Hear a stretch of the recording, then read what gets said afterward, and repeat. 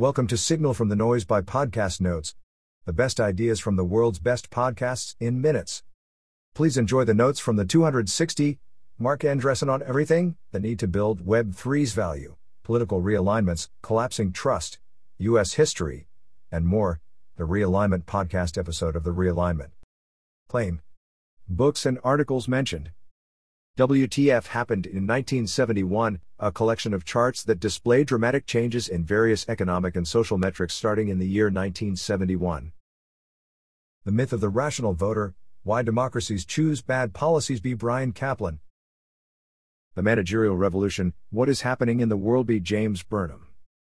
The author explores the implications of the modern corporation shifting from the owner to the professional manager as the controlling figure.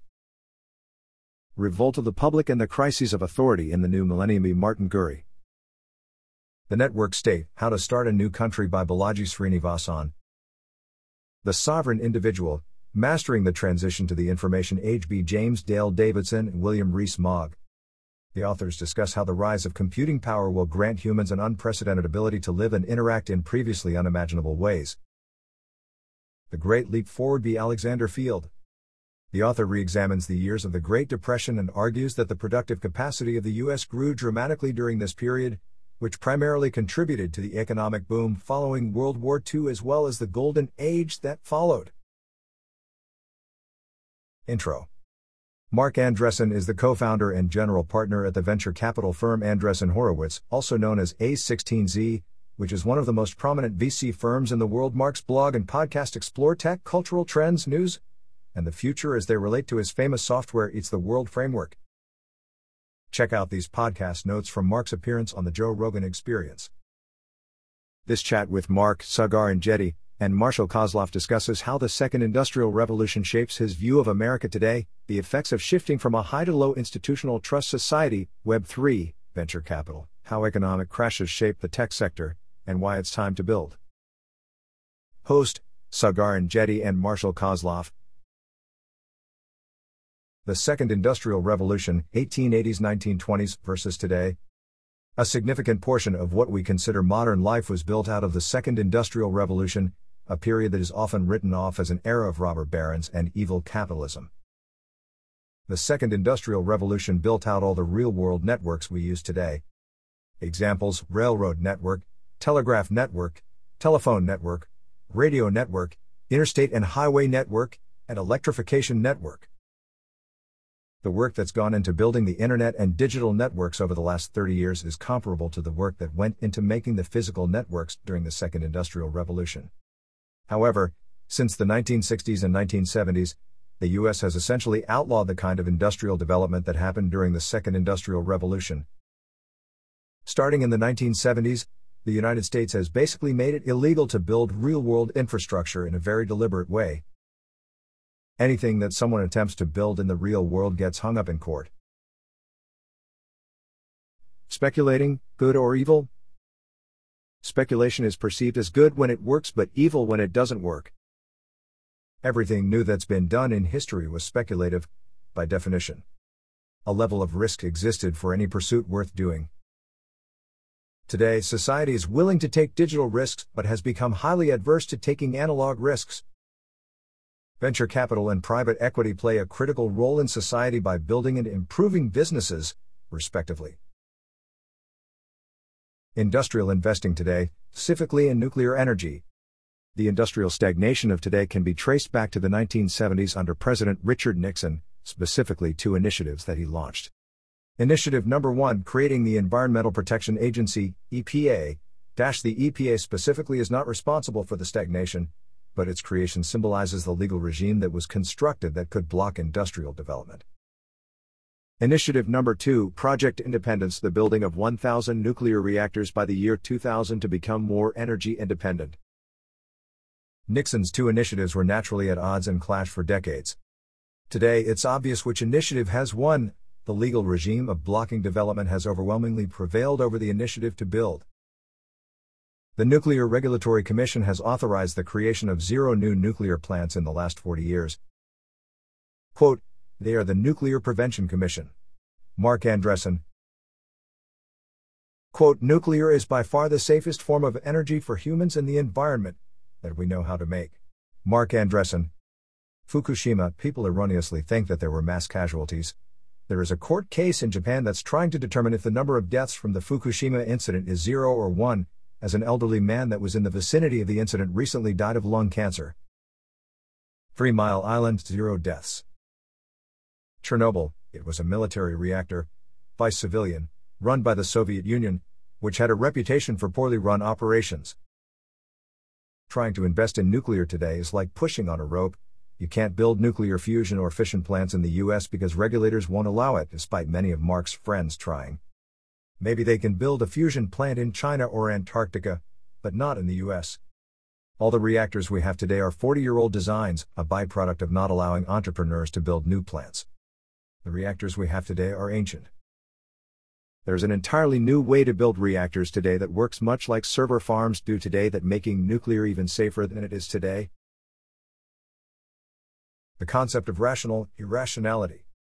Given that there are only so many hours in the day, it can be irrational for a person to become rational on a particular subject. It might be more rational for the person to stay irrational on that subject because it would detract them from the areas that they're more productive in. Bourgeoisie capitalism versus managerial capitalism. Bourgeoisie capitalism involves a person with direct ownership of the business entity. Example: robber baron types that built and own the railroads. Managerial capitalism involves even larger scale industrial enterprises, but instead of being controlled by a single person, there is an intermediate layer of managers. Example: board of directors, executive team. The manager is in control of the operation but doesn't own the operation. Author James Burnham developed the term managerial capitalism in the 1940s. Today, managerial capitalism has overtaken bourgeois capitalism and largely become capitalism as we know it. Example: Fortune 500 companies. Business schools create professional managers to run these large-scale enterprises that are no longer run by their owners. The emergence of venture capital and private equity in the 1970s and 1980s is the revenge of bourgeois capitalism. Managerial capitalism companies might be good at running at scale, but they're generally bad at innovating because they're run by managers that are good at managing, but not good at building new things, hence the emergence of venture capital, and they're not good at voluntarily reorganizing for efficiency, hence the emergence of private equity. Venture capital and private equity essentially make money by closing the arbitrage between managerial and bourgeois capitalism for a given company. Americans' declining trust in institutions. Americans' trust in large-scale institutions has declined over the last 50 years. The gazillion-dollar question: did social media cause the collapse of trust in institutions, or did it expose the institutional rot that had always existed? Counterfactuals worth consideration. What if social media existed during the Bay of Pigs, the Cuban Missile Crisis, the Kennedy assassination, Vietnam, or World War II? Would social media have exposed during these events and periods? Social media allows for people and events to be examined in a way that was previously impossible. The fallacy of historical determinism, the assumption that whatever happened in history was inevitable. When we examine how we experience the present day and compare it to the past, which is impossible, it's important to envision what it would have been like to live through the past the way we live through the present today. The Internet, past, present, and future. Like many of society's inventions, the creation of the Internet was largely a military project. The original funding for building the Internet was to create a command and control system for the US military to survive a nuclear strike. When Marc got involved in the Internet, it was mostly built on loose libertarian ideals that communication, connecting people, information sharing, and emergent phenomena were all good things for humanity. Nobody that worked on the Internet had a clear idea of what its use cases would be. Peter Thiel, one of the most successful investors in the venture capital industry, has a framework of determinate versus indeterminate optimism, which is relevant to the creation of the Internet and the technologies made possible by its very creation. Example of determinate optimism: we're going to put a man on the moon. Example of indeterminate optimism: we're going to build a network that enables unforeseen innovations. The future of the Internet might involve the creation of networks built from the bottom up, instead of the top down, traditional, hierarchical institutions that are losing the trust of the people.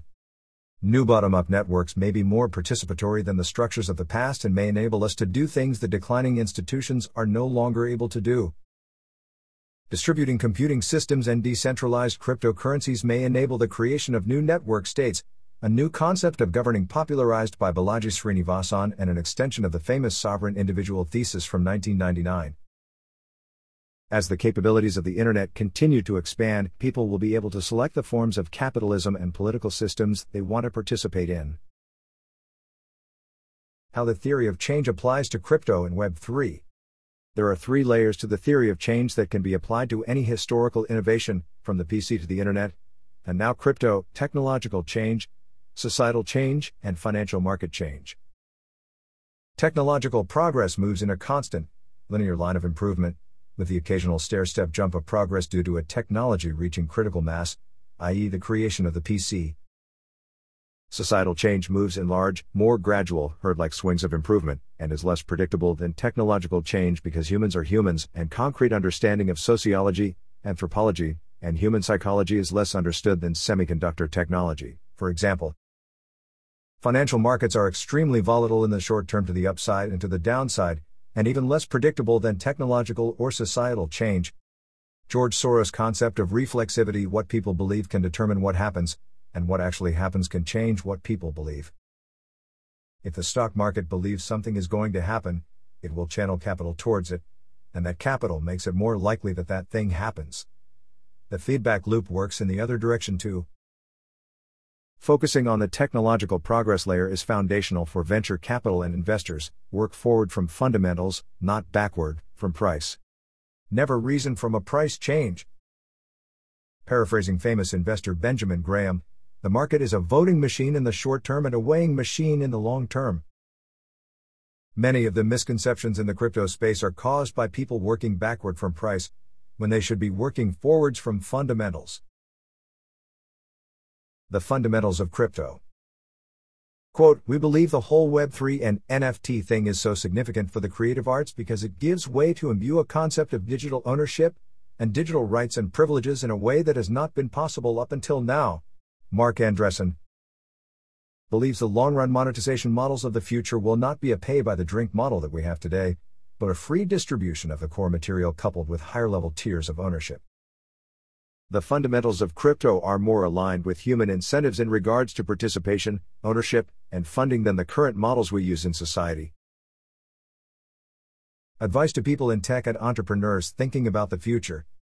There is no way to make accurate macroeconomic predictions. Instead of trying to predict the unpredictable, make contingency plans to be better prepared for the good times and the bad times. For companies and venture capital firms, be sure to have enough cash for sustained downturns. The world doesn't end when the tide goes out in an economic downturn, but substance becomes very important. Everything gets funded during the euphoric times. Funding still occurs during downturns, and historically, a lot of progress in tech and productivity occurs during the bad times. Broad economic downturns allow entrepreneurs to go back to the basics of focusing on building a solid product and finding a customer, the foundation of economic activity and the core of capitalism. Defining the American dream and how to fix it. The American dream is the ability to provide for a family, particularly in the 3 dimensions of housing, education, and healthcare. Ironically, in Marc's view, the 3 most dysfunctional areas of the economy are housing, education, and healthcare. These are giant industries that do not harness the benefits of technological change. Prices rise in perpetuity. If current trends continue, a 4-year college education will cost $1 million. Healthcare everyone wants to consume, but no one wants to pay for it. We must fix these 3 areas before addressing other components of the American dream, as they are arguably the most foundational. Quote, "If you put family formation, housing, education, and healthcare out of range of ordinary people, leftists are going to go super left and want the government to provide these things, and rightists are going to go super right and they're going to want to break up the government and have markets work a lot better. Or the rightists will come all the way around and just want the government to do it." Marc Andreessen. The current system has been wired in a way that makes ordinary people so frustrated that they resort to more radical politics. Fixing housing, education, and healthcare would reduce political polarization. That wraps up the notes for this episode. 5-star ratings are very much appreciated. Don't forget to go to podcastnotes.org and subscribe to our free newsletter. The top 10 ideas of the week. Every Monday.